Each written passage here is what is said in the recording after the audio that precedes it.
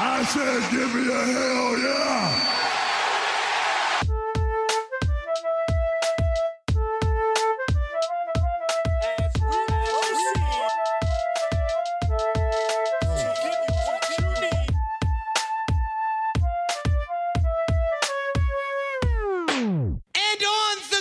Check-in, center stage on the mic, and we putting it on wax. It's the new style. What up, everybody? This is Double G for the Fight Game Podcast. Special weekend edition. John and I promised that we would be back to talk about the AEW ticket party that I went to and all the stuff that we didn't get to because of the show, the last show, which had a couple of longer segments, the Road to WrestleMania and the fifth episode of Raw. So, John, I guess what we should do first is, we're supposed to cover MMA too. The problem is that you and I both didn't watch the UFC show. I'm going to watch it tomorrow morning, but just to kind of update people, I'm sure they already know this, but Israel Adesanya beat Anderson Silva by unanimous decision, and it sounded like it was a fun fight, sort of like this mentor versus mentee kind of fight, and unfortunately, it had to be the main event because Kevin Gastelum and Robert Whittaker weren't able to have their fight tonight because Whittaker got ill, like just hours before the show was supposed to start. He had to go to the hospital. He had to have emergency surgery, or at least they said that they had to schedule it. I don't know if he actually had surgery or not, but he was trying to put off the surgery so that he could go through with his title defense. They did not let him do that, and they just had to scrap the main event. I know I didn't hear the interview, but I know Gastelum somehow had the belt, the new belt, and was saying that he should be the champion because the fight didn't happen, not because of him. So just wanted to update folks on that. It didn't seem like it was like a must-see show or anything. So I guess we'll hear more about that and have an update on what's going on for the next show that we do. I thought Gastelum somehow getting that championship belt and like doing an interview claiming himself being the rightful champion because he won via forfeit. I thought that was pretty brilliant on his part. Like that's like good stuff to do to kind of keep your name out there, to keep interest in the fight when it eventually happens. So I thought that was like, I didn't watch the show, and I know there's some really cool finishes and stuff like that, but I just thought that was like the coolest part that I saw of like all the news I was reading. I'm like, yeah, that's good thinking by him, and it shows that he definitely can be a main event player. When he has to win his fights, but like just has that good personality. He is a good fighter. So I've actually seen mixed feedback on this. So like you, I thought it was actually pretty quick on his feet thinking. Yeah. Because what he doesn't want to happen is all of a sudden, let's say Whittaker takes 3 to 6 months to get back on his feet, and then all of a sudden Dana White just changes his mind, right? Exactly. And it's not the fight, and Gastelum's out of the fight, and it's just like, no, Gastelum just got himself to to still be involved and to keep fans' interest in the fight by just doing that quick spiel. Now, I didn't hear the interview, and maybe the interview sucked, but I some people, even Jason Hagholm, who's on our Fight Game podcast group and who's been on this show a bunch of times, he didn't like it because he said it just looked like it was kind of forced, and the belt looked like a toy, and Gastelum didn't really look like a champ. But even Todd Martin, I know he doesn't really like a lot of the pro wrestling stuff in his MMA, but he thought it was really bad too. But then I saw the flip side, which was, what quick thinking by this guy to keep his name, in out there, when most of the feedback was on this fight was negative because people were pissed off. So many people were going to buy this show based on the main event and Anderson Silva. And with the main event out, I think a lot of people probably didn't buy the show unless they just had FOMO or something. Yeah, you think most people nowadays, they wait to the day of to just click purchase, right? So I bet you a lot of people would say, hey, skip it, without that fight, on it. So I think definitely hurt the buys this show. But I think, like I said, quick on his feet, Kelvin doing that, and smart hit because we see Dana White. I mean, he changed his mind like he changed his underwear. So you just never know with that guy. Yeah, exactly. Okay, so the main reason to come back tonight and push this out on the weekend was because I was gone all day Thursday at in Las Vegas at the MGM for the AEW Double or Nothing ticket announcement party, which I think probably most of the people who are listening to this probably saw some clips. They may have even watched the stream. I know I put up the Omega and Jericho thing on the F4W Twitter feed, the Juan F4W Twitter feed. I had the full video of it, and that thing was upwards over 52,000 views when I checked last. So it just kept getting retweeted and retweeted and retweeted, and I probably. I don't know if I was the very first person, but I probably had one of the first full streams of that video that was out there. So that's probably why it got so much interest. But did you watch any of it? Did you see any of the clips that were out there? Mainly the clips. I didn't watch the stream. I just followed you. I said Garrett's on the case. I'm there. So I just followed the Twitter because I knew you were running it. So I just kept refreshing, checking on it, refreshing. So yeah, it was cool, man. That's awesome. Yeah. So I'm just interested to see what the feeling was from those who were watching the feed, because I thought in person it was pretty impressive. I thought the way that they pulled the whole thing together. I know there was issues with it, sort of going right up into the start of it, especially with sort of how they were able to set it up and they had a crane with the camera attached to the crane. They had the sound. It was a real production. How many people were actually there at the pool? If you can guesstimate. Several hundred at least. Okay. Between 3 and 5. The way that it was shot, it made it look like there was 1,000 people. It just was really well done when it comes to the camera work. I thought for shooting that crowd. So I'll give you a quick story about why I don't actually know. Is because when we get there, and we're not exactly sure where to go. And we got dropped off by Filthy Tom. Filthy Tom hung out with us for a little while, and thanks to him, because he was a great person that's his city, so he was actually able to get us to where we wanted to go. We all went out to lunch and hung out, and Filthy Tom's a great guy, so that was a lot of fun. But he dropped us off, and we just had to kind of find our way around. And Dave, we didn't really see where the media area was, so we were kind of asking around. No one really knew. And then Dave just goes, "Oh, I'm just going to walk this way." And I think he saw a group of people. And so I just followed him.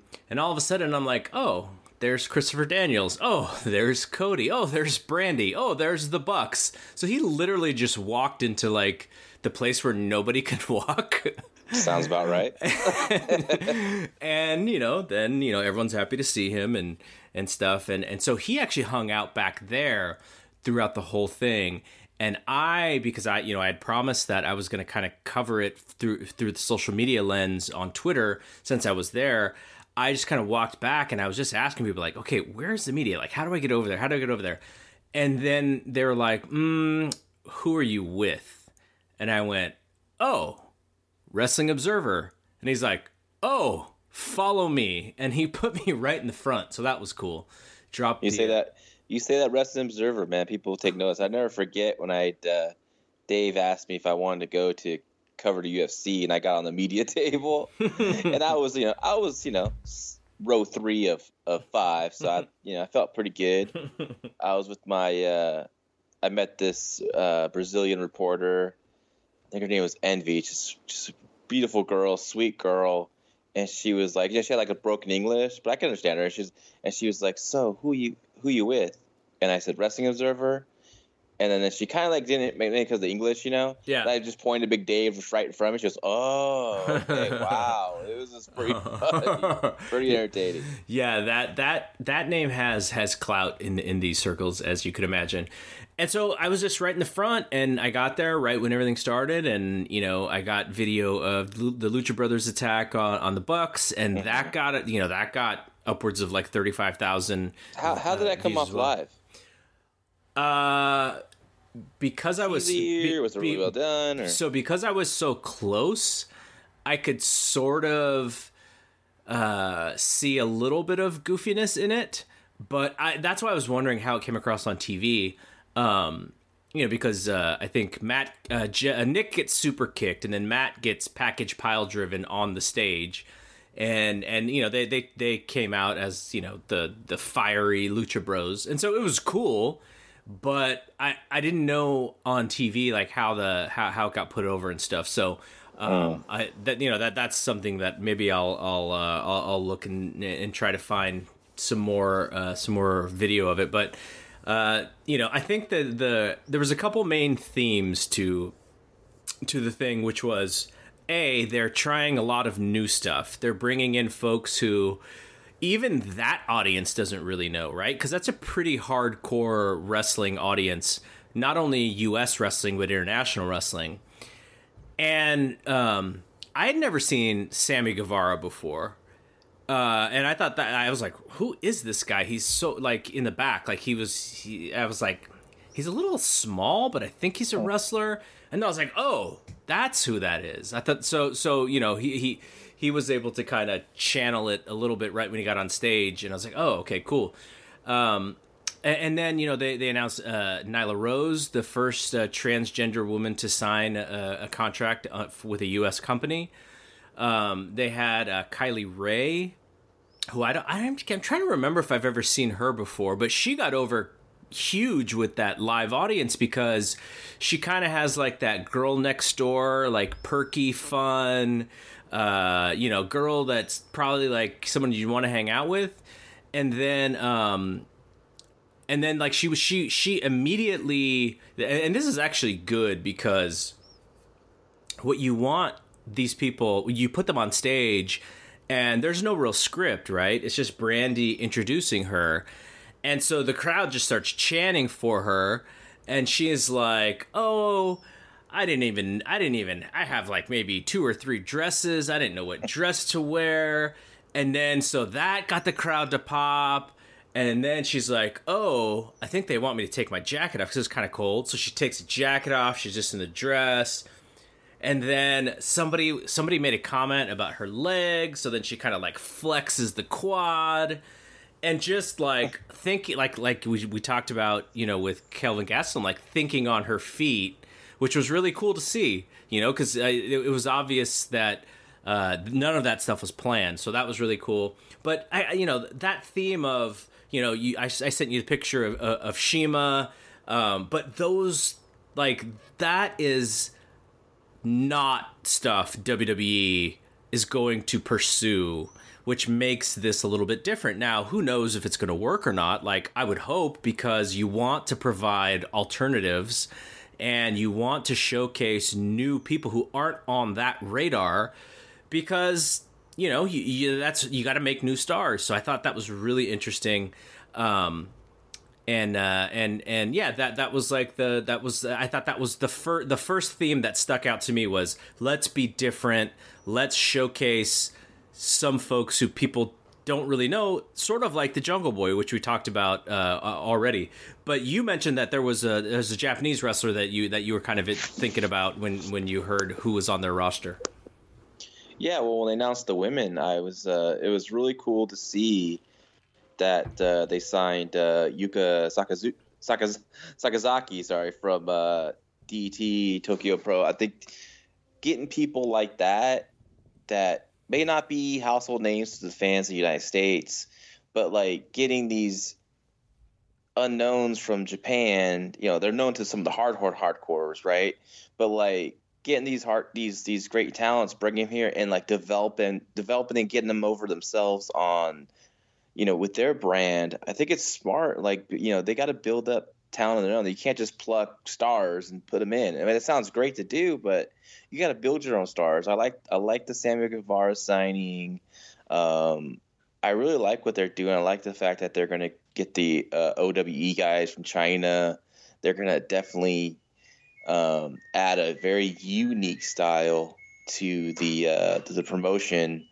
So I'm really happy about what they're doing, and you know me, I'm always about young stars, young talents, and developing them and watching them grow. And I think they have that same mentality, finding these little, as they said, diamonds in the rough, and developing them. And I think that's a smart move because, you know, we talk about like creating your own stars. WCW had a hard time creating their own stars, right? They would always hold on to the Hogans, the Savages. You know, they rarely created their own stars. You know, granted, Bill Goldberg was a huge success, right? Yep. DDP was a success, but there's only a few of those compared to all the other guys they had. You know, Ray, they kind of developed too, technically. You know, like they really gave him a platform to really get over. But for the most part, it's all like a lot of older stars, and I think that's what hurt them. You know, in going for their company, that's what hurt them for their history, and relying on those guys. So I like to see that what AEW is doing, work with these younger talents, building their names up here, and just continue to grow. I think it's a great thing. And so the second theme to the show, to me, was that the Bucks are really interested in making tag team wrestling a main event style of wrestling. WWE obviously has, you know, I'm trying to remember when they ever had tag team wrestling.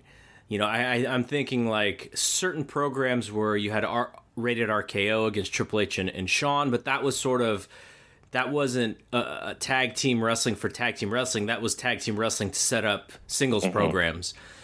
And they're really, really, really adamant that tag team wrestling is going to be a main event style of wrestling for them. And so they brought out the Best Friends. And look, you know, I don't know what you think about the Best Friends. I'm not. I think Beretta's really sort of reinvented himself. You know, Chucky T is kind of he's cool, but he's not, you know, necessarily my favorite guy out there. But I get why people love them. Like PWG crowd, you know, loves those guys. I thought they did fairly well in New Japan as well. So and then you have, you know, SCU, but those. It's kind of interesting because I asked Tony Khan this question, and we'll get to those interviews in a bit. But I was like, you know, you're a lot of the communication so far has been sort of this, like, you know, togetherness and friendship and this, you know, partnership, and it's been very positive like that. And then the Lucha Brothers came out and jumped, you know, Matt and Nick, and so that changes it immediately, right? They establish themselves as big players, maybe even heels, and that sort of thing. So that was really cool. I would love to see them bring in teams that, you know, I don't even really know, and that's where OWE OEW comes in, or sorry, OWE, and, you know, other teams, they could bring in other teams. You know, they announced the partnership with AAA, so I imagine there could be stuff coming there. Though, I mean, that's an interesting one as well, because, you know, you partner with AAA, and that probably pisses off New Japan, right? Yeah, because, you know, New Japan has the partnership with CMLL, and they're very tight with that. So it definitely maybe puts a wedge in between, you know, maybe future dealings with New Japan, and, you know, they want to deal with New Japan. I'm of the one that I know everyone's like, they need New Japan, they need New Japan. I don't think they need New Japan, personally. I would like to see him partner up with another promotion in Japan. I like to see him partner up with Noah. I like to see him partner up with DDT. Actually, I think DDT would be a perfect fit for them. But yeah, that definitely. And when you talk about tag teams, you know, I like the Best Friends. Actually, they won me over in the tag team tournament this past winter in New Japan. I thought they looked pretty good, and I'm curious to see what tag teams they do bring in. I want to see a different style of tag. I don't want to see all just guys that can hang with the Bucks and that action-packed style. I would like to see a big, powerful tag team that's gonna put the hurting on them, and just I like to see the different styles of tag team wrestling all in. But we'll see who they bring in. I mean, it makes sense that they're going to focus on tag teams when their executive vice presidents are a tag team. So it just makes sense. So then the third thing that I got out of this is that the key to the whole thing to me is making Kenny Omega into an anti-WWE hero. And I don't know if they can do it because it's hard, right? It's hard to get someone over in a era where WWE is the only thing that people really know. Hardcores know ROH. In the US, hardcores know New Japan. I think I don't know how many people are watching TNA's TV show. Like, if I'm being generous, 50,000 people. So it's really hard to break through that WWE barrier. But when I watch Kenny Omega, and when I talk to Kenny Omega, I think he's the right person to do it if somebody can do it. Now, they have Chris Jericho, right? So Jericho is definitely there as a name, as somebody, he can hopefully pull over some of those folks to give this company a chance. But I think Kenny has got to be the breakthrough guy. And then from there, it's got to be Will Ospreay, Zack Sabre Jr., guys like that, if you can get them, because they're sort of the next big thing, right? As far as people who have not broken out in the US in a big way, who WWE, for whatever reason, hasn't been able to get into NXT or on their main roster. And in this style, it would seem that they would actually be perfect for it. So I think those are the themes that I got. And I was not the biggest Kenny Omega fan from the beginning, but I do think, he absolutely has won me over. Doesn't mean he's like the perfect wrestler for the kind of wrestling that I like, but he's just different enough. He's a thinker. He, in the interview that I did with him, he talked about the whole psychology of that Tanahashi match, and I was just like, wow, like you're going into levels of psychology that I don't think any WWE writer could even think of, right? Yeah. And so that was really that really like made me think like, okay, like if they have a shot, I think he's going to be the one to to be at least that breakthrough in the barrier. And then if he is that guy, then you have to bring these other guys in to also be ready to take that moment, because Kenny's not going to wrestle 52 Tokyo Dome main events, a year. Like nobody could do that. So you got to have these other guys ready as well, and that's more of the marathon versus the sprint kind of thing. But yeah, those are my three takeaways from it, and I was impressed. But what I also know, I mean, I've just seen the feedback, because a lot of wrestling fans who are pro WWE, they don't want to see these guys succeed, and they're trying to find every sort of hole in it. And I get it. Sometimes you're an apologist for things, which is what they are, and they're a WWE apologist. And but I think for the health of the wrestling business, I think it's really good. And I'm not looking at it as like a fanboy or anything. I'm just looking at it as I remember what my favorite times of wrestling were, and they always were two companies battling each other. I always thought that was the best thing going. So it's always the best thing. Yeah. Did you have any other thoughts on all the stuff that kind of that? No, just to go back to Kenny Omega, I think you're right. I mean, he is the perfect guy to be the narrow the spotlight on and focus on, right? As the guy of the promotion, as the guy you're building around. He's a sensational athlete. Remember when I told you that actually, it wasn't you. It was actually Heartbreak Kid Dave Rubio. We were walking out of the New Japan show and in San Francisco, the Cow Palace. Mm-hmm. And we just got done with the show, and Kenny Omega just did his promo, and we're walking out, and I'm like, you know what, guys? Because I've been a tough critic of Kenny Omega. Mm-hmm. I was like, you know what? Omega's the guy. Yeah. And then Rubio's like, wow, but you didn't really like that match. He's well, yeah. I'm like, yes, I was not into the match. I didn't think, all the stuff they did, Cody and Omega did a little too much craziness for me.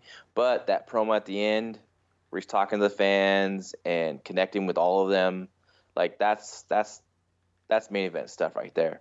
Yeah. So, and I hope AEW doesn't take shots at WWE. I hope they just focus on what they're doing. I hope it's not like shots on their TV at the WWE. 'Cause I think that stuff's stupid, and it's uncalled for. Well, did you hear Kenny in that interview? He was like, "We want to work with everybody." And down the line, that includes WWE. We'd love to work with. Now we all know that is going to be almost impossible unless there's something in it for WWE where they get something really good out of it. But that it doesn't seem like that's their intention. But we don't. I wouldn't expect the same from WWE if these guys do get hot. WWE probably will take shots at them and try to stop them, which they generally do with everybody who they compete against. But at least that was the mentality from Kenny, was like, look, we want to work with everybody, including them. And I think some people probably saw that as naive. And I think you're totally fine if you feel that way. But it shows me that they are not... They're not going to be Bischoff reading spoilers on Monday on Nitro. Yeah. I just don't want to hear the shots at WWE. I just want to see them focus on them, build their brand, and I think they will. I think it's a smart group of guys that run that company, and I'm excited for AEW. I'm excited for the potential that they have, that they're going to produce some good wrestling. I'm excited that it's a new avenue for a lot of my friends to go work and make a living at pro wrestling. And and it's good for WWE to have some kind of competition that's going to light a fire under Vince, because when Vince, when he has he has that competitive spirit going, you get the best Vince, you get the best WWE. So it's just gonna make everything great in 2019 and 2020. So I just wrote a list of some of the characters that I kind of wanted to talk about a little bit. Obviously, I already talked about Filthy Tom. He was such a great host for us, and he's just a funny guy. Like, he's always trying to pop you, and so that whole he's a really good guy. He picked us up at the airport, took us around, and hopefully I'll see him again soon, because just a fun dude to hang out with. He's a superstar, man. He's a guy that I think AEW should get if they can, and I don't know how long his MLW contract is, or I just think he's a guy they definitely need, and because he could do it all. He can wrestle, but he's such a strong personality. He's a really good promo, very underrated promo. I think the stuff he's did in MLW, building up the match to Low Key, has been really, really good. Mm-hmm. And then one of the first people who introduced themselves to me, I was, because I was just hanging with Dave in the back, was Papa Buck, the Young Buck's dad. in his sequence outfit, in his flashy gimmick, and so that was kind of funny. And obviously Conrad, who is I've been one to say that I don't really like the podcasts that he does. We tried to listen to that Bruce Pritchard podcast that one time, and it was like, oh, we were just dying. And it made our LA drive longer. and the Bischoff one, I would never listen to it, because you just can't believe a word Eric Bischoff says. And I listened to wrestling podcasts also to learn as well as be entertained. If you're a fan of guys talking on their ass, definitely check out the Eric Bischoff podcast.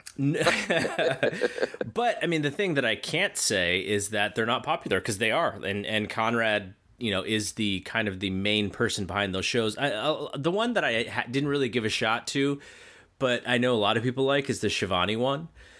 And so, look, that's just, it's not my style of podcast, but I can also say that they're fairly successful. So, he knows what he's doing. But the other part of Conrad is, he's he was hosting the pregame of the show. I don't think that's necessarily his major strength, because he's a very laid back guy, but he does do some stuff with MJF where he's like the butt of MJF's joke, and his facials are great, and MJF is awesome in that role, so that stuff works. And so I did get to meet Conrad. He's pulling everybody into this StarCast thing. It's really crazy how many people he's getting. They just announced today Magnum TA, Lita, Scott Hall, and that's already with Bret Hart and Sting as the other guests that have been announced. So StarCast is going to be is going to be big again. It's probably going to be bigger than the first time that they did it. There's going to be a couple of other pretty big guests that I think are going to be announced that people are going to go like, holy shit. But, we'll see if those actually come to fruition. But I know he's got some big ideas. Is it a woo? Well, if you were to guess, like, the guy is technically his father-in-law, right? Yeah, that's what I was thinking. I'm jealous, man. I really want to go. I would love to be there. Maybe make a finagle my way, but we'll see what can happen. So my favorite person that I met, I don't even know if you know who this is, but I've been following this guy on Twitter probably in the very early days from when I started on Twitter. He was a football writer for Grantland, and now he writes for ESPN. He's very analytical and just very knowledgeable guy. His name is Bill Barnwell. And so I see him, and I was like, that's got to be Barnwell. And he has a very distinct voice. And so I don't remember who he was talking to, but someone was talking to him. And then I heard him speak, and I was like, oh, shit, I got to go say hi to Bill. And this is like when, all these, Christopher Daniels and all these other wrestlers are like just talking to Dave, and I like beeline for Bill Barnwell out of all these guys, and I just had to talk to him because there is an interesting crossover for him. He doesn't really promote his wrestling fandom that much, He had the majority of the people who follow him expect him to talk, nerdy about football. But there is a love for wrestling that he has, and he mentioned, Dave and reading Dave all these years, and Dave is one of the guys that he sort of learned from, and so I thought that was really cool, and we were able to talk football, which is it's a sport that I follow very closely, and so to imagine the people who are able to talk to Dave about wrestling, and they get to ask him questions, and they get all fired up, like that's kind of Barnwell to me in that sense. So I was and he's such a personable guy. We were able to talk 49ers, we were able to talk XFL, and he's a regular dude, so that was a lot of fun. So Bill was a blast to talk to. In the same vein of like making superstars and who's next, I didn't really get to talk to Adam Page, but he's got a presence. He's a little bit smaller than I would have figured as far as like height and stuff. And I think he's still growing into his character as far as like promos and stuff, but pretty impressive. Just, there's something to him backstage. MJF was great, like way more personable and friendly and just chill dude than I realized. I only know him through his character from MLW. Excalibur meeting a guy and introducing himself while wearing a mask and speaking English was kind of interesting. And then Alex Marvez, who Dave said that he's known since Alex was 15 years old. And, Alex has been all around sports. I think he still does a talk show on Sirius. He's an NFL reporter. And now he's working, I think, exclusively outside of his deal with the radio show with AEW. So this is kind of like a dream of his, and he was just like the happiest guy all weekend. So very cool to talk to Alex. When Dave's old website, like a lot of that stuff was Alex, right? Like a lot of the reports and stuff and the news, some of that was Alex. So he's been around forever. And then I mentioned Christopher Daniels. he was a very impressive guy. And then at the end of the night, I did get to meet Chris Jericho, which was really cool because, you know, I've been such a big fan of his. And not that, you know, someone had asked me on Twitter, they were like, how do you like not mark out like when you meet these people?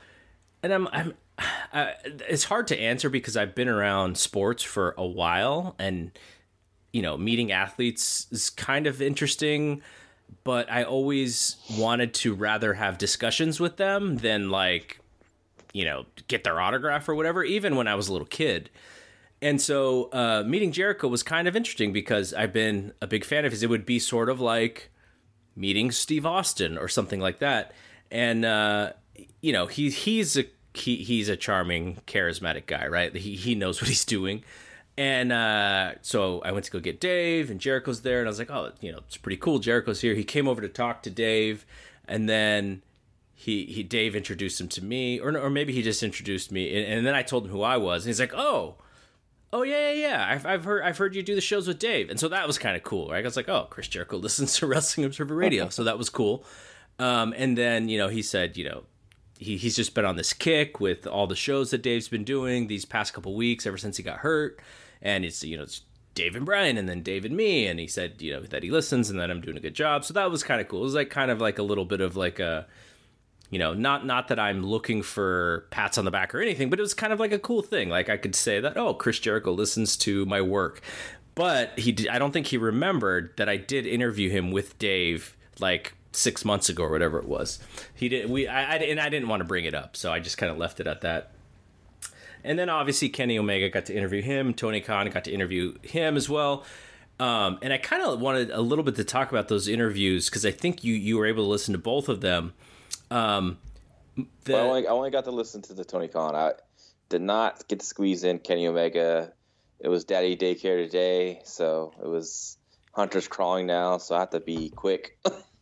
Okay, well, that's even better because the Tony Khan thing was the thing I actually wanted to talk to you about because I'm not sure what he actually gets out of doing this interview. Because a lot of the questions that we're going to ask him, he cannot really divulge information about. And so I think he did it because he really likes Dave. He's been a fan of Dave's for a long time. And he's just a pro wrestling fan, you know, at heart. He just loves, like he kept naming off all the angles and the you know, the companies that he would follow. And like, he's like younger than us, like by 10 years or so maybe 9 years, but for him to know like Memphis stuff and Bill Watts stuff, like that's kind of like digging into the crates to find stuff that he was not even alive for, really. So that kind of impressed me as far as his wrestling fandom is concerned. But he also had to play promoter in that interview, and I think a lot of people may have been a little frustrated by that. I mean, if you ask, you know, Dave or even me, I was a little frustrated, but I kind of expected it. What I didn't want to happen out of the interview was for him to all of a sudden come off in a way where the people listening felt negatively about him. So I tried to give him a couple of things to grab onto to not to babyface himself, but just to like I asked him, you know, about, because he's such a confident guy. That's the other thing. Like when you talk to me, he's so confident, and I was like, well, you know, if you could say things that you're worried about, like before you go to bed about AEW, is there anything, you know, you're really worried about? And he didn't really have an answer. And that was the opportunity for him to go, yeah, you know, like, I expect us to be successful, but sure, there are, you know, this thing, you know, historically, this is, you know, that kind of thing where people go, okay, like, he's not just this overly confident guy. And, you know, he didn't take the bait, which is totally fine. But, you know, there were other things where I was trying to, you know, I think I asked him about, you know, being young and historically, like, you know, and I should have brought this example up, but I didn't even think about it, except for Paul Heyman, right? Paul Heyman was like in his late 20s when ECW was really getting started. that would have been the right comparison. But I was sort of comparing him to the companies now that are out there, like, Vince McMahon or Joe Koff or, guys like that who are not, you couldn't say that they are really too understanding of what's going on in pop culture today. So I think that's to his advantage. But yeah, so that, did you feel any sort of way about him after listening to that? No, actually, I liked what he was saying. I know he couldn't go into all the details, obviously, because he has a lot more surprises to announce. But I enjoyed hearing about his fandom. I felt like a person I would love to hang out with and talk wrestling with about and geeking out about all the stuff he watched. I like people that go and invest in time to watch older stuff because they want to learn the older stuff. A lot of people now just don't even care, and he's a guy that wanted to go check out Memphis wrestling, Mid-South wrestling, watch the international stuff, just like I do. I love that stuff. It was funny when he was talking about his favorite storylines that he mentioned Magnum TA and Mr. Wrestling 2 from Mid-South, the mentor protege storyline, because that's one of my all-time favorite storylines. So I thought that was very cool. Thanks for asking my question about the roster size. I appreciate that, because I'm curious, because when you start a company, what is it? What's the magic? Is there a magic number? Is it not a magic number? I liked his idea about how to use the women as compared to the WCW Cruiserweight division. Yeah. In the 90s with the luchadors, and so he's thinking about that's he'll be using the Joshi women from Japan that, and I think it's a great idea because having a cruiserweight division in wrestling kind of passe, because a lot of the guys that wrestle now are all cruiserweights, right? So you can mix and match in the heavyweight division. It's I don't think there are going to be any kind of divisions like that other than tag teams and women, right? And then there's the men or singles wrestlers. So I like that idea. I think it's a smart idea. I'm curious to see how the sport aspect, how they're really going to promote it. Are they going to do rankings? I mean, I like that stuff, obviously, because I did that with Premiere, and I wish I could have got more detail with it. I really wanted to have when I was doing, I wanted to have win percentages and the arrow saying win streaks are going up, all that kind of stuff. I really wanted someone to go on our website and see like they would do when they open up the sports page, So I would like to see, he's promoting sports. It's going to be sports, but then sometimes I always remember my background, back of my mind, a lot of the All Elite shows all goofy stuff, right? So are they going to do all goofy stuff with the sports, or just wins mean something to build to something? I don't know. We'll see. So I can't really judge until it actually happens. I mean, there's a good 6 months in, and I can really give my opinion on what's working, what's not working. But I mean, I'm confident that it's going to be a success. He's confident, obviously, but he has to be confident, right? You can't be well, we hope we do a good job. You got to be just say, yeah, we're going to do great. He has a lot of things going on, so I wonder how that's going to affect him. And that was why that's why I thought Dave's question was so good, which is you're a very busy guy, and your next people in charge have never done this job before. Yeah, no, that was a good question. But for Tony, look good for him, though. Cody, the Bucks, and Omega are very smart guys. Daniels is a very smart guy. So I think he has a good structure, at the top. But yeah, I think even when he is busy, he is just a phone call away. He can definitely give advice. But I think he has a good crew to work with, so I think it's going to work out fine. I will tell you that who I think is the X factor for them, and I told you to follow this guy on Twitter. His name is Chris Harrington. His Twitter name is Mookie Ghana. He's been around the F4W boards for as long as I have, I'm pretty sure. And I think he is somebody who is on the AEW staff, who is not the type of person that is on Vince McMahon's staff. And I think that is where this stuff goes. He's heavy in analytics. He studies up on history. He's very interested in numbers. And like, you know, I was asking Dave this. I was like, okay, let's say, so AEW, the entire reason to have this ticket party is to create hype for when tickets go on sale for Double or Nothing. And it's like a press conference, right? That's the whole idea.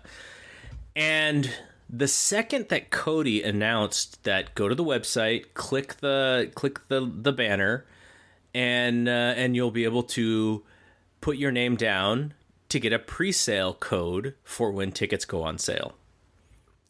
And so immediately, like, I got my phone. So I'm like, oh, I want to see what it looks like. So I go, then I click the banner, and then it times out. Like 30 seconds after he said it. And I'm there live. I'm not on the streaming delay, right? Yeah. And so I did it again, and it's locked out. And so, you know, I'm really close to the stage, obviously, and I see one of the guys tell Matt, because I think Matt and Nick came out next, and he's like, hey, like the tickets are already, like, the thing already crashed. And I think Matt goes, oh, that's good. And I was like, yeah, that's really good, actually, if it's crashed because too many people hit it. And so that, like, that tells you something, right? Like, let's say, I forget what the number was, but it was like, they already had like 12,000 codes that were snatched up like within 15 minutes. It was something crazy like that, right? Mm-hmm. So if you look at that metric and say, let's say that it got up to 15,000. I don't know if that's right or not, but that is more than the MGM Grand holds. So not everyone who got a code is going to get a ticket. You would think, I mean, especially, I don't know if they're limiting tickets either, as far as like how many you can get at, maybe it's 4. So people are going to get left out. Now, if you could conclude that, you know, let's say they do this every time, and let's say there's a metric that they can correlate to, you know, we had X number of people hit that server in 10 minutes, usually equals this number of people who actually buy. I would assume that WWE kind of does stuff like this. I'm sure they've hired people to do stuff like this, but like, that's the way that I imagine, you know, maybe Chris is thinking, is just to create, you know, a lot of these statistics and where you can kind of predict business a little bit better. Like, you know, Vince McMahon, I don't know, what it was like 3 months ago or something. It's like, oh yeah, we know how to fix this house show business. Like we have ideas, and you know, we'll get it figured out. And then the next 3 months were worse than the previous 3 months, right? So it's like there's got to be ways to predict these things as they happen, and which many successful companies do, right? Like when I go into my all hands, my, you know, the growth OKRs that we set, we generally come pretty close to hitting them, even if they're very healthy goals. And look, you when you have a goal and you set a goal and you are going to put in the amount of effort to reach that goal if you can. And so that's part of it too. But I just think that that's the X factor for AEW's. They're going to have really smart people who also know wrestling. And so you have like this mix of like math nerd plus wrestling nerd, you know, equals Mookie Ghana. So I think he's going to be like a really key guy for them, and I think they should utilize him because he is a very, very smart guy, a very nice guy too. I got to talk to him and his wife. He's been around for, like I said, forever, but it was the first time I got to meet him, so that was cool. I find it funny that people like thought like they're not going to sell out. Like I knew like right away that they're going to sell out and pretty quickly, because this is still hot and fresh and new. Like. And people wanted, you know, even though it was a big, like, let's support them, let's get behind them and support the first show all in. Like, I feel like that same vibe goes with AEW, you know, with their first show under the AEW banner. So, I mean, I'm surprised when I hear people say, "Oh, they're not going to sell out. It's going to be tough for them." Like, dude, they can sell 10,000. They can sell 12,000. You know. Well, what does that ticket on sale thing tell you? They probably undercut what they could have done. Right now, I don't know how many. Where else could they have run that has, most venues are, between 12 and 18,000. So, they could have ran a bigger place, but outside of 18,000, then you're talking about like baseball stadium or something like that. And that would seem a little bit of a big target. But maybe next time they try something like that, and instead of doing it in in a Chicago arena, maybe the next All In show is at I don't know wherever the White Sox play or something. Like that's just because I can't think of a better place around there. But you could, if they can sort of figure this stuff out and figure the demand and look at what's hot and what's cold, like theoretically. They probably could have outsold the Royal Rumble for this show, which is kind of hard to believe. Well, how many people could fit in T-Mobile in Vegas? I think 18 to 20. 18 to 20, yeah. With a stage, maybe less, but I'm not sure. Like, I'm not worried about all the stuff in the beginning. I'm curious about 6 months into their TV show and their house show run. That's what I'm curious to see, or 3 months into it. Like, how is that business? Are they going to do this consistently, or is it? What's their? Okay, if you're AEW, do you do a lot of house shows? Sounds like they're not, because the way Tony Khan was saying that, he wants every show to have a very high work weight, so he doesn't want to burn out the guys having like a ton of shows, right? So they could go the route with basically like Japan, where they do tours, maybe do like 2 to 3 weeks of tours and some days off here and there. And I think that would be smart, because I think you do have to protect the athlete. You do have to, if you want high work rate, you should definitely can't run these guys out there like every day, right? So, but still though, at the same time, like when the freshness and the newness and runs out, like how things are going to be, right? It's interesting. And then that's when they really got to be creative. That's when they really got to, bring in new talent, to freshen up the cards, etc. And like I said, I think they're all smart guys. I think they know what they're doing, and I think that they're going to be successful. And I don't think they're having an issue with it. I'm just curious to see how their business is going to go over the next like 6 months when they start getting their TV and all that.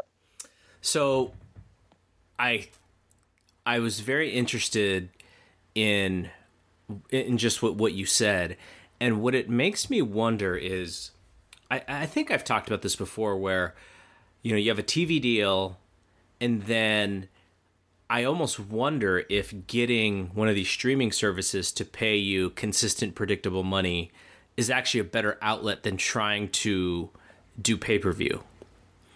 But now that I think of it, if they're only going to try to do special shows, maybe what you do is let's say you have 4 pay-per-views a year, and then you have your weekly TV show, and then let's say you have 10 Clash of the Champions type of shows.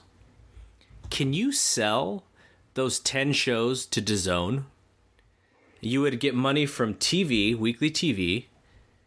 Then you'd get money from DAZN. Then you'd get money from pay-per-views, where everything leads up to those big shows. I think that's actually a pretty interesting business model. I think it's a great business model. That's what I would do. There's this money that's going around from all these streaming sites. Why wouldn't you tap into it, right? Why wouldn't you get some of that cash? The zone's just forking out big money for a lot of these big fights and these look how much they pay for Bellator, and Bellator's only doing like 400,000 viewers on Paramount, right? Yeah, yep. So it's out there. Grab it. I think someone will be offering it. I think the zone should be smart and jump on that. I think that will help out big time for them. I I don't think ESPN would do it, but I would leverage ESPN. Like, you know, like I mean, they need programming, and I think you're right in that they wouldn't do AEW, but I almost feel like they could have done WWE better than WWE's own network could do WWE, just based on how they're doing with ESPN or with UFC so far. So I don't know if I'd take them out of the running quite. What are yet. your thoughts about them starting their own streaming service? I think we have too many of them right now, and I think it would hurt them. Now,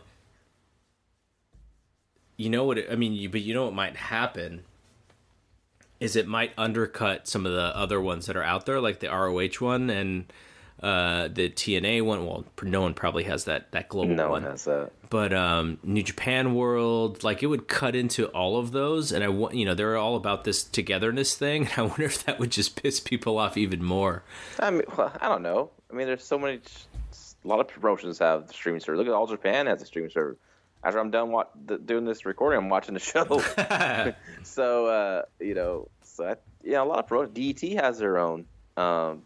There's a lot. Big Japan has their own. So a lot of promotions have them. Yeah. I mean, it's interesting. It's interesting for sure.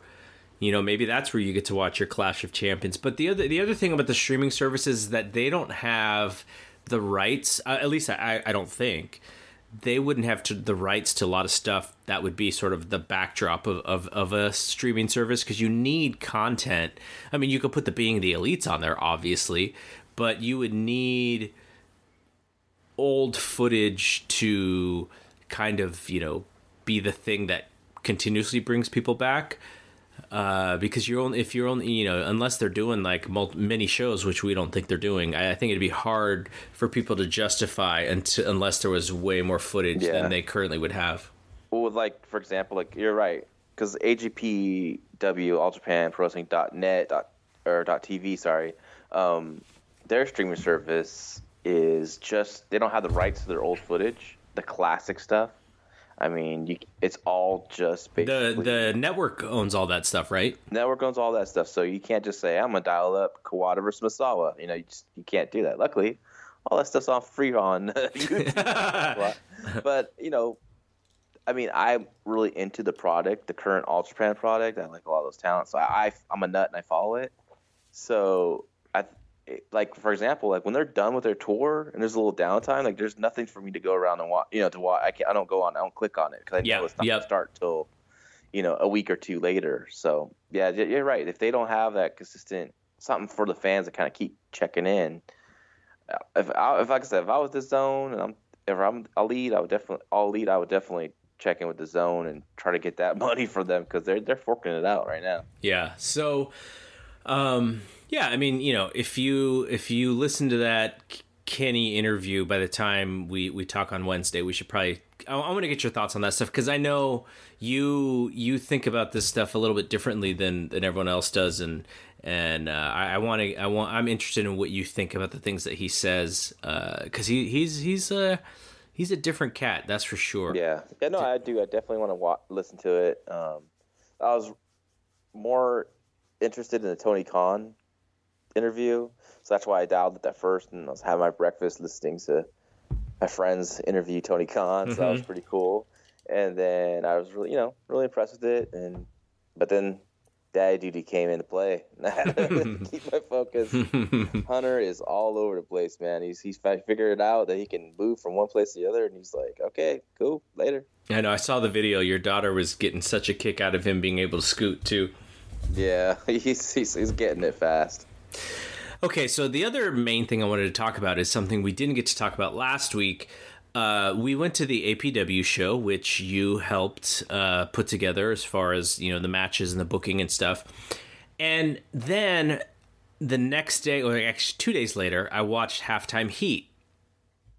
And what it sort of, the comparison that I made was, I liked a lot of the stuff on the APW show, especially when it was Morrison and Kratos and Fatu, like those guys are all really good, and I thought they did some really fun stuff, especially when that wasn't the actual booked match for the most part, and they kind of had to improvise a little bit.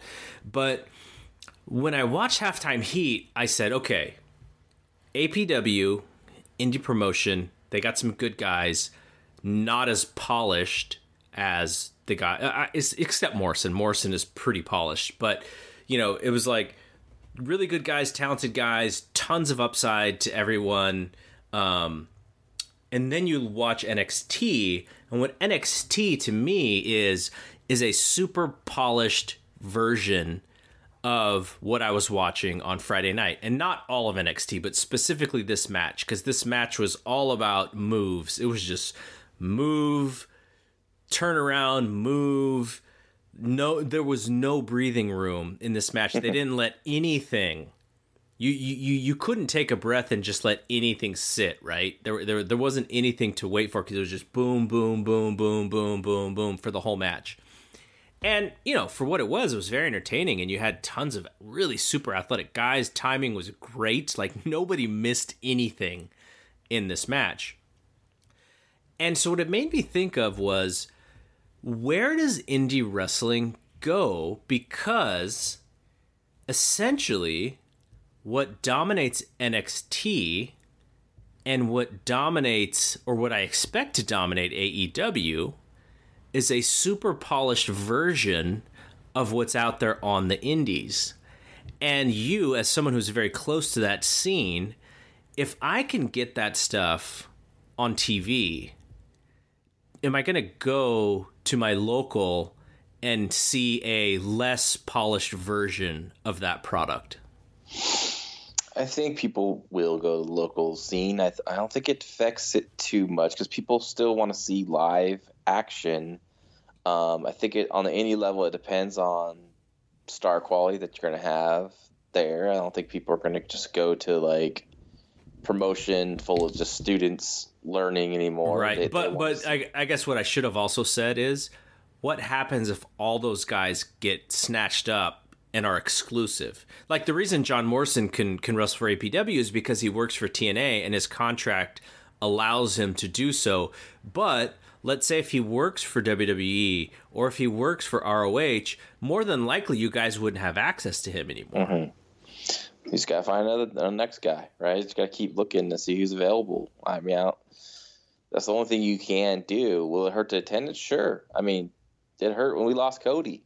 Yeah. Right? Yeah. Cody was a really big draw for us. Cody was the guy. And then he was, it definitely took a dip when he was not on the cards anymore. But just got to keep, feet to the ground and look for some new talent to put on your shows and draw the crowd. And that's all you can do. I don't think fans are being like, oh, I can, it's better to watch it here than to go and see it live. I think they still will come out, and if there's a match that's going to interest them or a piece of talent that they kind of just get behind and want to see live, But I think people also like going to indie shows because it's so personable. Then not only that the action is close to you for the most part, that you could walk over to the merch booth and have a conversation with these guys and gals. So I think there's that part of it, and I think there's also the part of it where the family atmosphere of indie shows, like you could take a kid to watch live wrestling at a pretty decent price, too. So I think that's there. Unfortunately, I think indie wrestling can get a little too vulgar for me as a father of two young kids. Mm-hmm. Seeing even at APW, it's like, I didn't like to see the middle fingers stuff, Mm-hmm. And, especially when there's little kids around, but I understand kids are seeing worse these days, but I don't know. I think indie wrestling's fine. I think there's always going to be a place for it. I think there's always new talent coming up and getting over, and you just got to be quick to find those talents and book them, and before they're gone, because we do know that there's going to be some heavy competition for indie talent just around the corner, with WWE want to be the first people to swoop in before AEW gets them. AEW wants to get from WWE. ROH wants to be in the game. There's MLW wants to grab people. So Impact just wants to hold on, So I don't think they're gonna be grabbing too many people, but it's he's got to be smart and do your due diligence and find his next wave of top indie talent. Okay, so here's part 2 to that question, which is if you're AEW and you have already said that your goal is to go out to these shows, these local shows, maybe even some smaller shows, and find the diamonds in the rough, is it in their best interest to help keep these independent shows, or just the scene in general, healthy? And I don't know how they would do that. I don't know if that means that they would allow folks to kind of work their home territories, or if they would, allow someone like a Jungle Boy to, when he gets hot, to go, be the main event. Like maybe that is the idea. But if they have exclusive contracts with these guys, but their goal is to dip into the indie talent pool, how do you keep those relationships strong, and how do you keep the pool strong so that you do have the opportunity to find these diamonds in the rough? I mean, the pool's going to be strong because there's always new talent coming up. I don't think. I know they say they want to be everyone, play nice with everyone, and help everyone, but they still got to focus on their stuff. I mean, until they're up and running, until their TV's up and running, I think it's be positive for them to let guys get extra bookings. And the only worry that they would have, though, is people getting hurt, right? Just for example, today or last night, Phoenix got hurt. I mean, luckily it was only like a stinger, and he's going to be fine in a couple weeks. But what if he breaks his leg, and then there goes that big match at Double or Nothing, right, with Young Bucks and Penta? That's what I would worry about. Yeah. But at the same time, give these guys work, give these guys some extra cash. A Jungle Boy.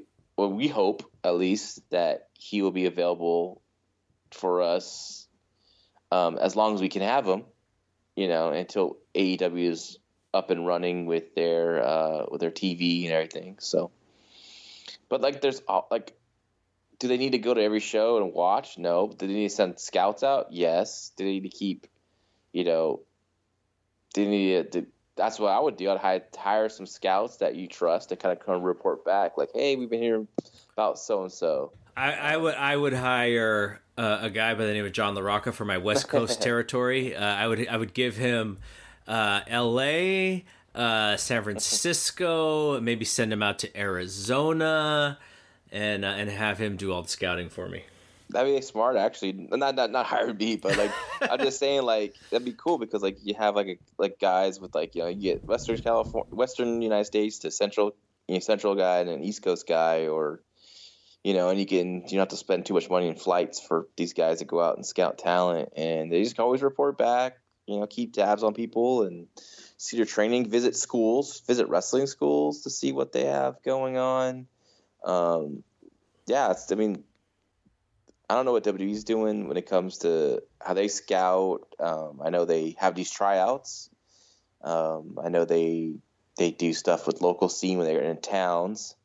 So, but you could beat them to it if you're really proactive and going out there to these indies and find the next big thing. Yeah, absolutely. Okay, a couple other things we want to do before we get out of here. You wanted to talk about the Taichi and Naito match from last week, which I didn't get to watch. I have not been, outside of watching the Kushida-Tanahashi match, I have not been on my A game with this New Beginning and the Road to New Beginning. and I know that they're, Tanahashi and Jay White are doing their match probably in about, from when we're recording this, about 28 hours. So that I will try and watch that match before our next show. But yeah. So what was up with the Taichi and Naito match? I mean, I thought it was a really good match. I did enjoy the story, like how it kicked off with Iizuka coming out, attacking Naito from behind the chair, and putting a really good beating on him, and then the Young Boys taking Iizuka out, and then Taichi going on the rampway and hitting the his finisher on the ramp, and like, you know, Naito's left for dead, and Taichi's getting the belt. He's walking around with it, claiming himself to be champion, and then everyone kind of comes out to discuss, like, you know, what they should do, and they should, you know, what's going to happen. Is this match off? Is it on? I liked all that stuff. The only thing I didn't like Red Shoes is like over the top antics of like, he's such a showman, and sometimes I think he does it like too much. He's too much of a showman sometimes. Like, you're just like, be the referee, don't stand out too much. Like the way he was just kind of like holding the belt into the corner so Taichi wouldn't take it anymore, just was kind of over the top. But I like the story of like, because Taichi, you know, a lot of people bag on him, but I think he's a really good character. I think he's a really good heel. I like that story. The things got crazy for me is they bring out a table, they set it up, and Naito ended up reversing, and they tease that Taichi's going to put his finisher through it, but Naito ends up reversing, hits the pile driver to the table, right? To me, that's like way too big, right? And way too big for a moment that's like right in the middle of the match, right? I think a simple reverse backdrop into the table is fine if you're going to do a table spot. Naito was really working hard to make this a classic match, right? Mm-hmm. But in doing so, he took a lot of very big risks, like a lot of head dropping stuff, which I was really uncomfortable with. Like one too many, and seems like that's kind of his thing now. Yeah, like these dangerous things that where you're like, oh, like why are you doing that? I just thought he took it to such a dangerous level. I don't think they needed that. I think the crowd was already hot enough for it, and so that's what I want to talk about. That's why I was kind of just like, I was just shocked about this because I did like this, you know, crazy reverse Rana that looked nasty. And also, I think Taichi did kick out of the Destino, which I thought was like a little too much. Like, that's like, I mean, he's beaten guys with just one Destino that are like higher caliber than Taichi, especially like Minoru Suzuki, for example, right? Mm-hmm. Like, he takes one big Destino to beat Minoru Suzuki, and he needs hit two for Taichi.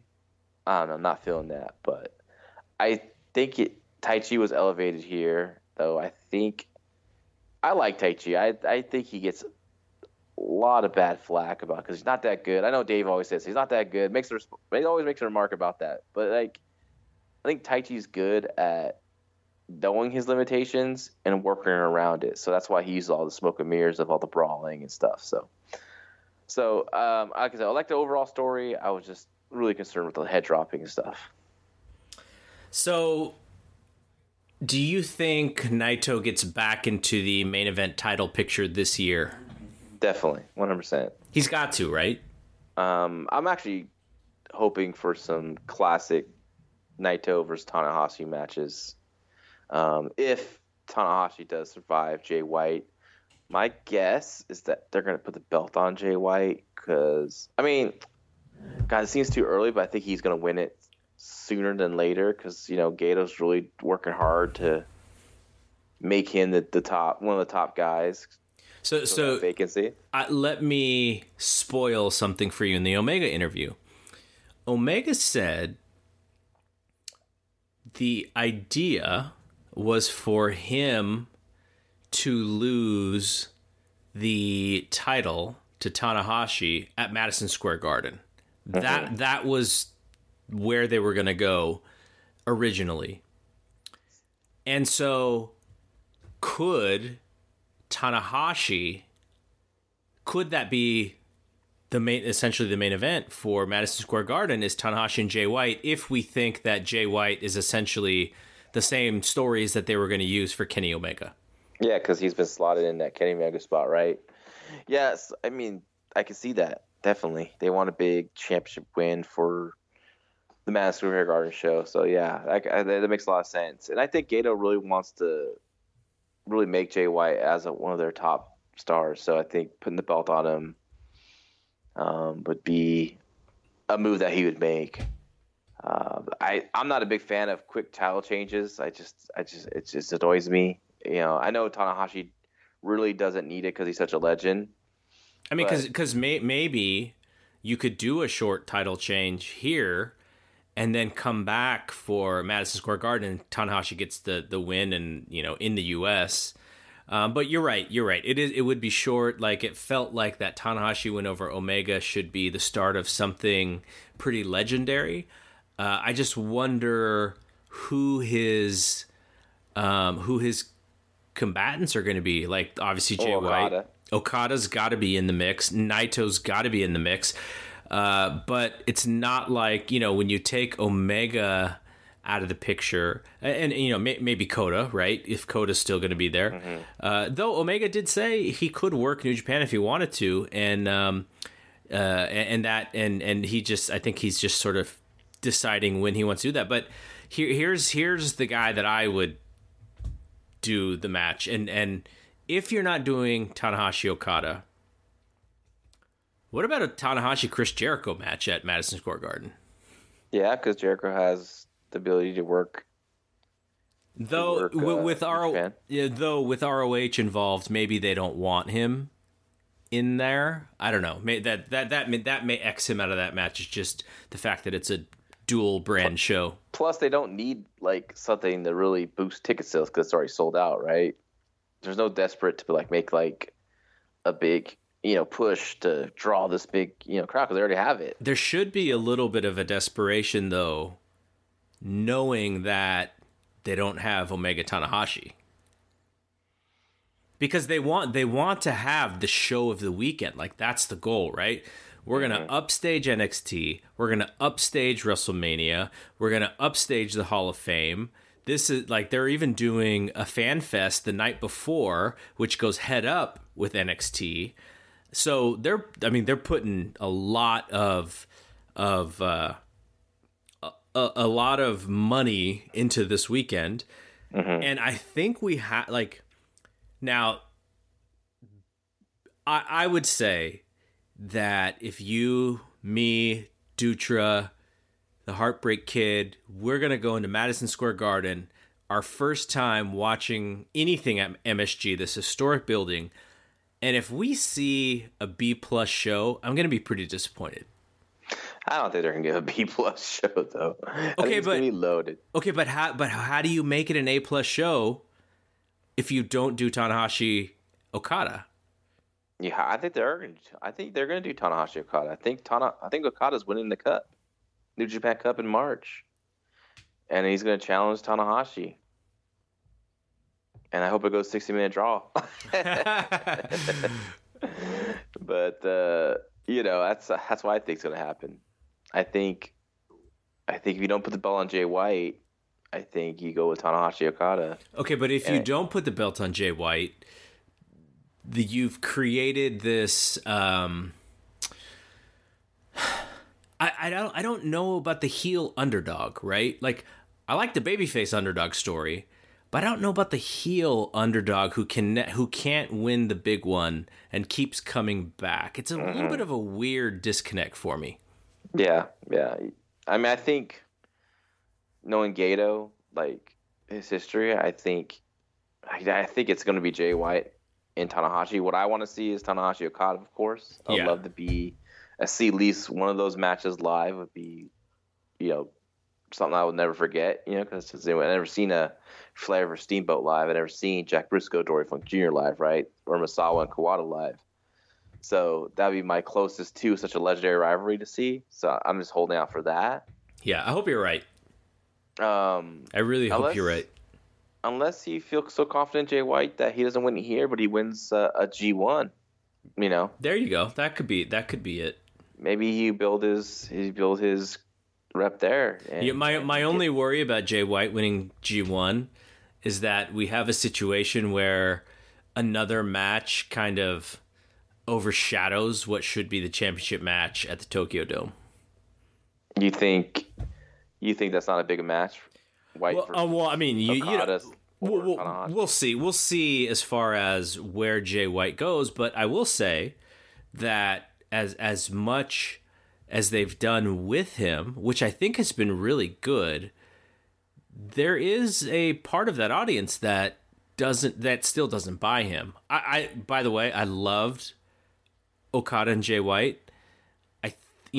There were 3 great matches on that show, 4 great matches on that show, and that was one of them. And I would put that one up with the 4. Like, I thought it was that good.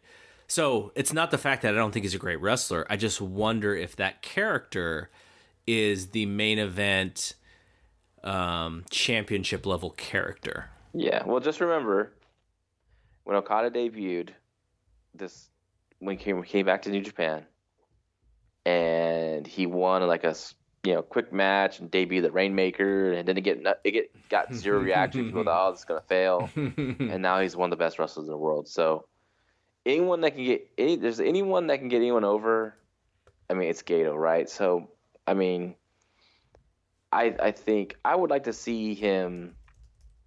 The only thing that bugs me about the whole Jay White stuff is that it's just too much interference, too much Americanized stuff.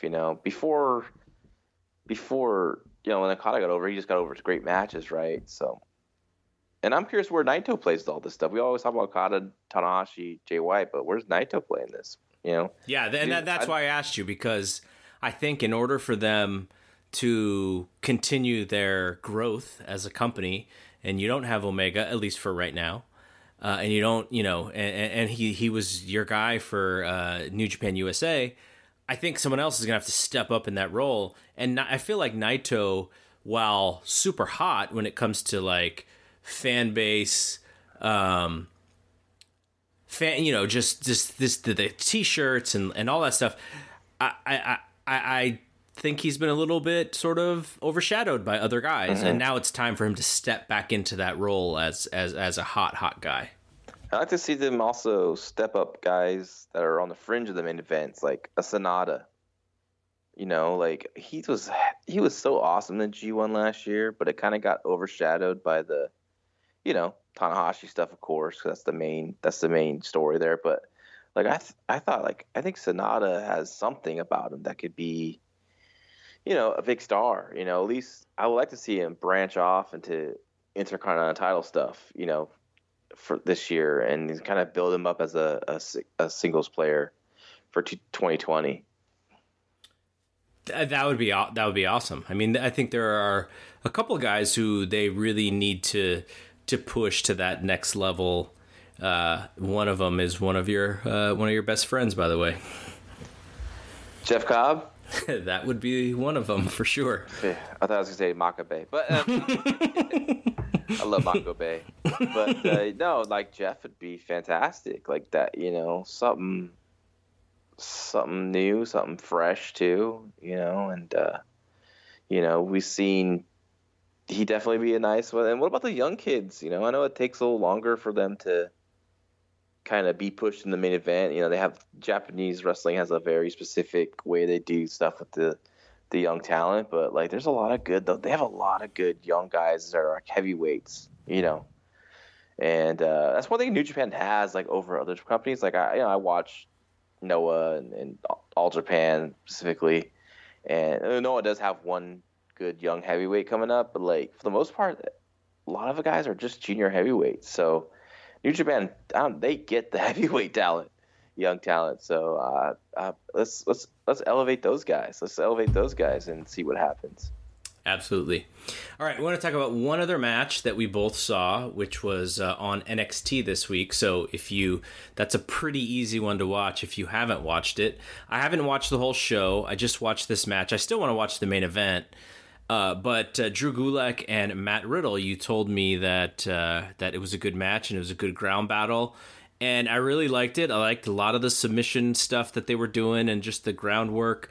And, I've seen Drew Gulak pre-WWE, pre-205 Live, pre-NXT. But that's another one where, a lot of people say, well, NXT just brings in all these indie guys who are already good. And I agree with that sentiment. But what NXT does is it puts like a wax on these guys. And it puts a coating of like, here's how to be a pro. and here's how to express yourself a little bit better, and here's how to connect with the fans a little bit better, and here's how to slow down in this area. Like, when I watched that match, I thought, man, Drew Gulak is so much better at this stuff than I ever remember him. Exactly. They go WWE. People bag on the WWE so much. It's like cool to crap on them, right? They're the big evil. They hold, they get these guys on the indie and they polish them up. They for example, Ricochet versus Johnny Gargano, like, great match. People loved it. I feel it got overrated by a lot of people because I just didn't like that Ricochet went from zero to hero. Took all his punishment, and he's able just to be like he was in the beginning of the match, right? But that's something they're working with him on. They're like telling him, like, you're just too talented, like this comes too easy for you. You have to make it look harder. Yes, wrestling should be hard. Yes, it's too easy. You can just flip to your feet with a sneeze, right? And you're a freak. But, like, struggle with it when you make your comeback. Struggle, show some like wear and tear from the match, some battles from that. Show the battle that you were in when you make that big comeback. You still do your exciting comeback, but, like, make it to where it looks like you're just fighting to make that big run again, a big comeback again. Same thing with Roderick Strong. Like, he goes too fast sometimes. Slow down a little bit. I mean, they get these guys and they polish them up, and then, like, Drew Gulak, same thing. He was fantastic in this match, and Riddle, that was such a great surprise. I don't really read all the spoilers a lot of time, because sometimes I just want to enjoy what I'm watching and not having an idea what's going to happen. It just kind of ruins it for me. So I didn't realize they had a match and with Riddle, and it was really good. Told a great story. I like Gulak's offense. Like, when he did those drop kicks, that drop kick out of the corner to cut off. And I love his drop kicks. They're not Tommy Rogers drop kicks from the Fantastics. They're not Okada drop kicks, but they're so, like, in control, but they look out of control. Just brings that little more realism and danger to them. Yep. And so I was just really, really like this match. They shook hands afterwards, and I was like, damn, I kind of want to see this program. I want to see more matches between them.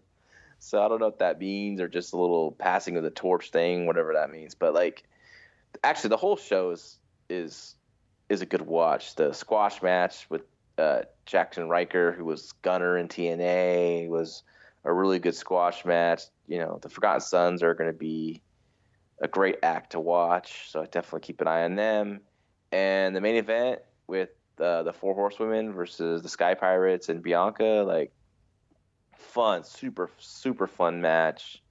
Shayna did some really cool stuff in the beginning. All the girls are good. Io is fantastic. Tom Caster was great as a referee. So definitely shout out to Tom.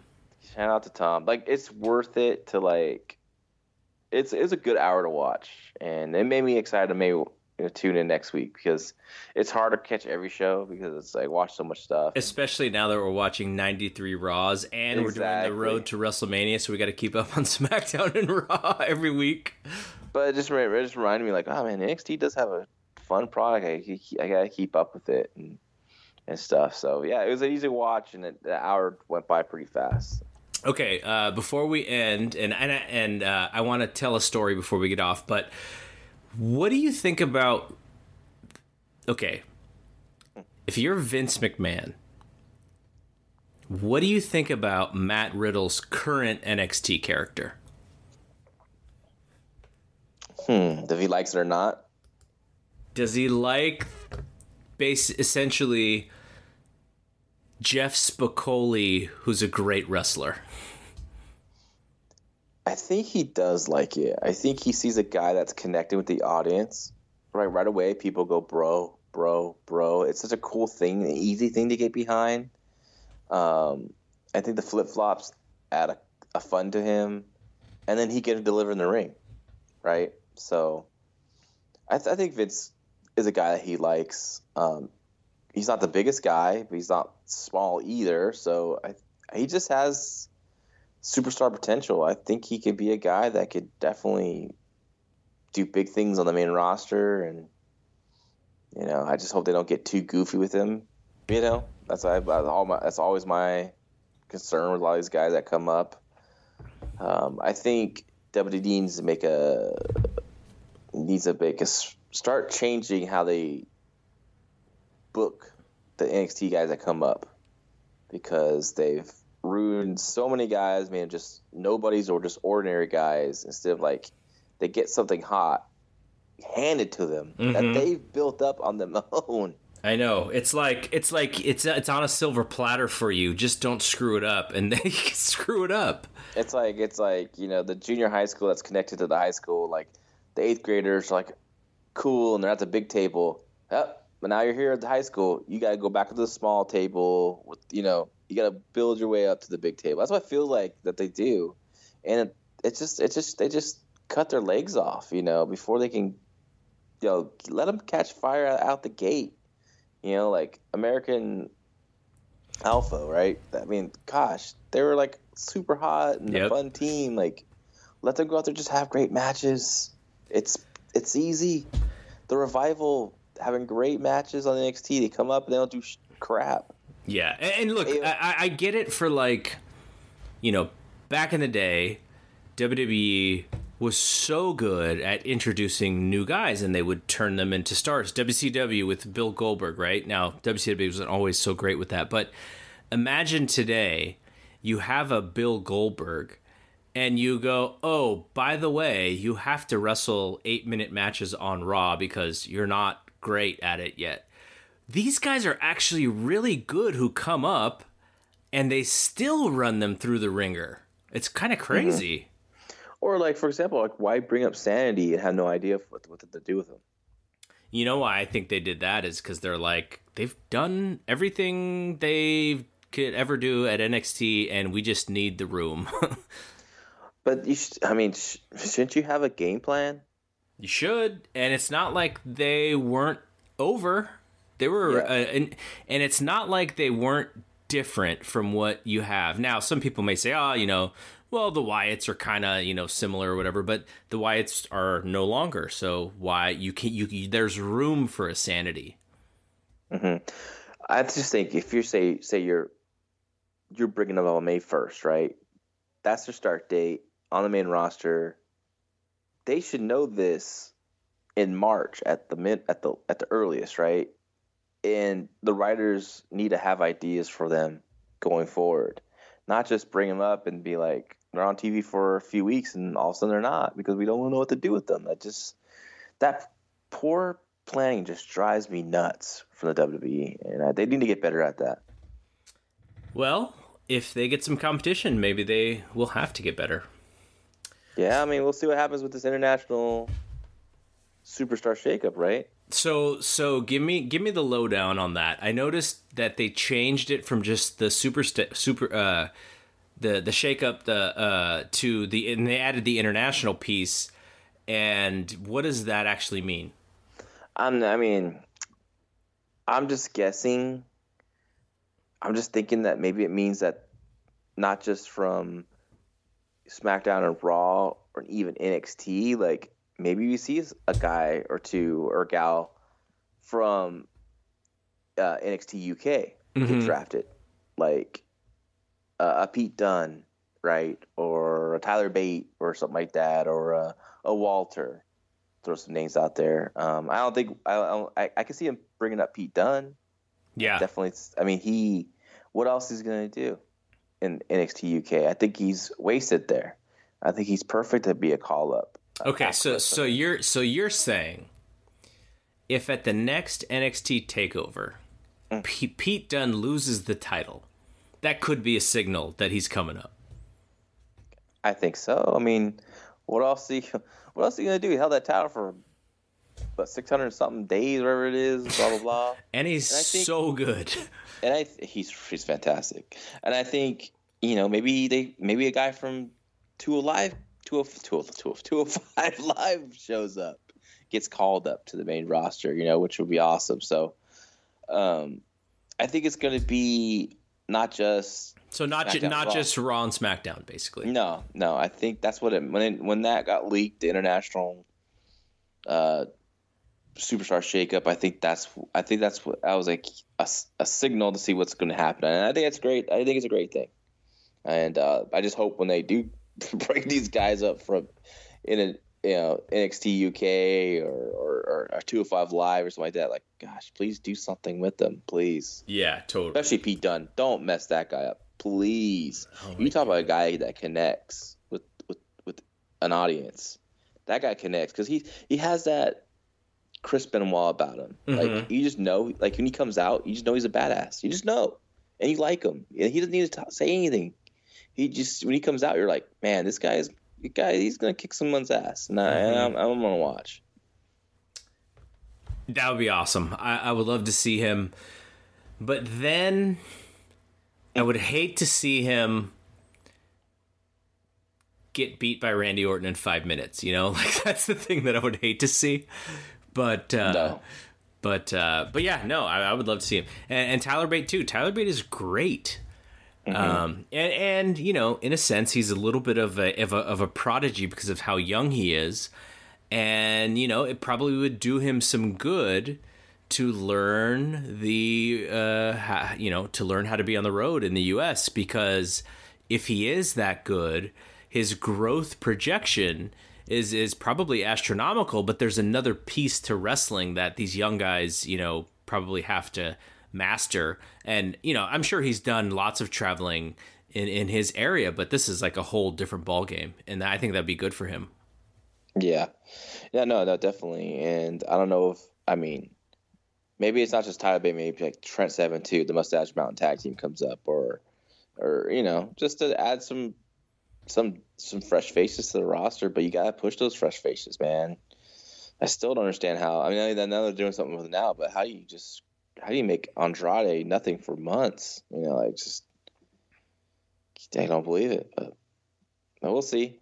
No, I think it's a great thing, especially 205 Live. Like, they got guys like Buddy Murphy and Cedric Alexander who are fantastic, but they're always on the pre-show. Like, they never get to really show their stuff to a larger audience. And you know, Buddy Murphy, now that they don't have Kenny Omega, like, he copies all of Kenny Omega's moves. So there you go.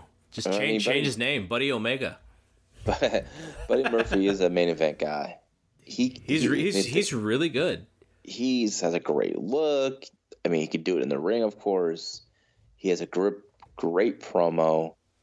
I mean, if they really let him go with his mic, he could definitely deliver on that. He's fantastic, and you throw him in with anyone in the main roster and the main event scene, he's going to deliver. I always thought my storyline with Buddy was always, I think he should be like the Macho Man Randy Savage, in a sense. Like, he wins the 205 title, right? Like, you know, he has that championship, holds it for a calendar year, declares himself he's going to, you know, vacate the title and move up to the main roster, right? Heavyweight division, quote unquote, and then have a bidding war between SmackDown and Raw for his services and make him that special, right? That's what I would have done with him. And you know, kind of like when Savage came up, like, who's gonna all the managers want him because he's just, you know. But then they had Bam Bam Bigelow too. They did the same thing with Bam Bam. They did the same thing with him too. So that's what I would have done with Buddy, and who knows, maybe they'll still do that. But yeah, don't get him off that damn pre-show. Let him be seen by more eyes. You know, I mean, how many people really watch that pre-show? I don't, and I watch too much shit, right? It's like, I just can't watch WWE for, like, you know, 12 hours, you know, for one show. So I hope Elimination Chamber with all the guys in the Elimination Chamber and the girls, like, there should be room for Buddy Murphy on the main roster. I know they announced that he's going to be defending the title against Akira Tozawa, but I just don't want to be on the pre-show. Please give him a main event, give him a main roster, main pay-per-view match, please. Yep. So, I mean, that's most of what we were going to talk about tonight. One thing I wanted to mention, so, you know, we used to talk about our kids at the end of every show, and because we're doing the Raw recap, it's like there's really no time to do that except on special occasions. And, you know, you talked about your boy crawling and getting going. And so I wanted to talk about, just quickly, so my youngest he played his final high school basketball game tonight. And, that's whatever, right? Like that he's a senior and his season was going to end. But the thing about it that I actually want to talk about is he didn't play his junior year because he was just really frustrated with the way that the team was and the coaching, and he felt undervalued and just he'd been playing since he was essentially 6 years old until that year. So I think he was also a little bit burnt out and just didn't know sort of what the next step was. So he took the year off and he decided that he was going to try out for the team as a senior. And he made the team, but he realized that the coach wanted to play mostly the younger players. And so he felt a little slighted, and he decided, okay, well, maybe I shouldn't play, and maybe there's something else I should do. And so even though making the team, he kind of declined the offer, and I think he immediately regretted it. And so lots of the seniors on the team are kind of frustrated with how the season is going. So a few guys quit. And so he sees this as his opening to get back on the team. And so I told him, I go, look, if you want to stick it out and if you want to get back and play and sort of make up for the lost year and a half, go for it. But you have to basically take everything that comes your way, and you cannot decide that this is not for you. Like it's really like you're going to dedicate yourself or you're just not going to do it. He's like, yep, I know I have to do this. I feel like I need to do this. And I was like, great.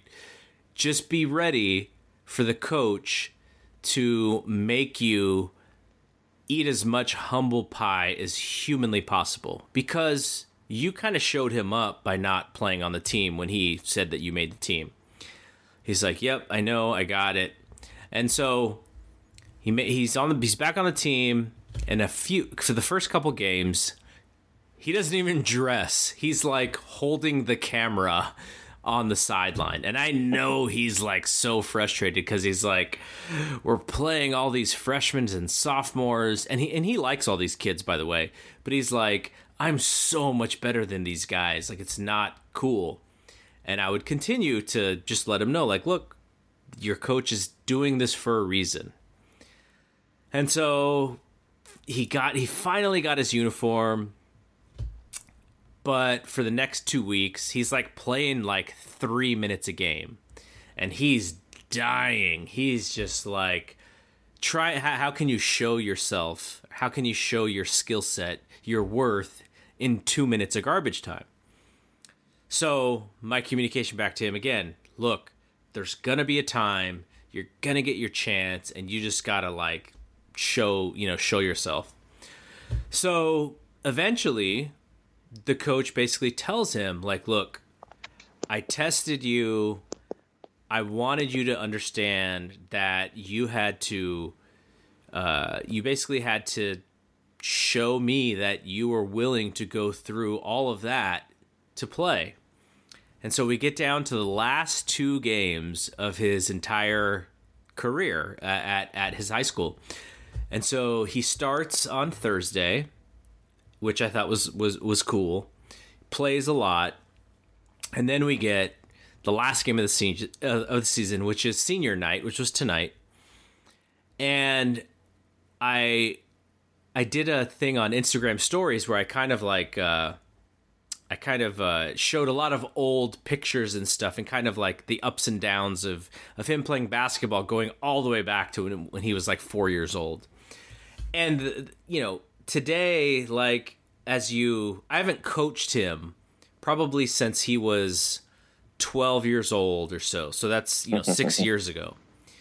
And so I did that like little Instagram story as a way to sort of coach him in a way, but through a social media app that he looks at.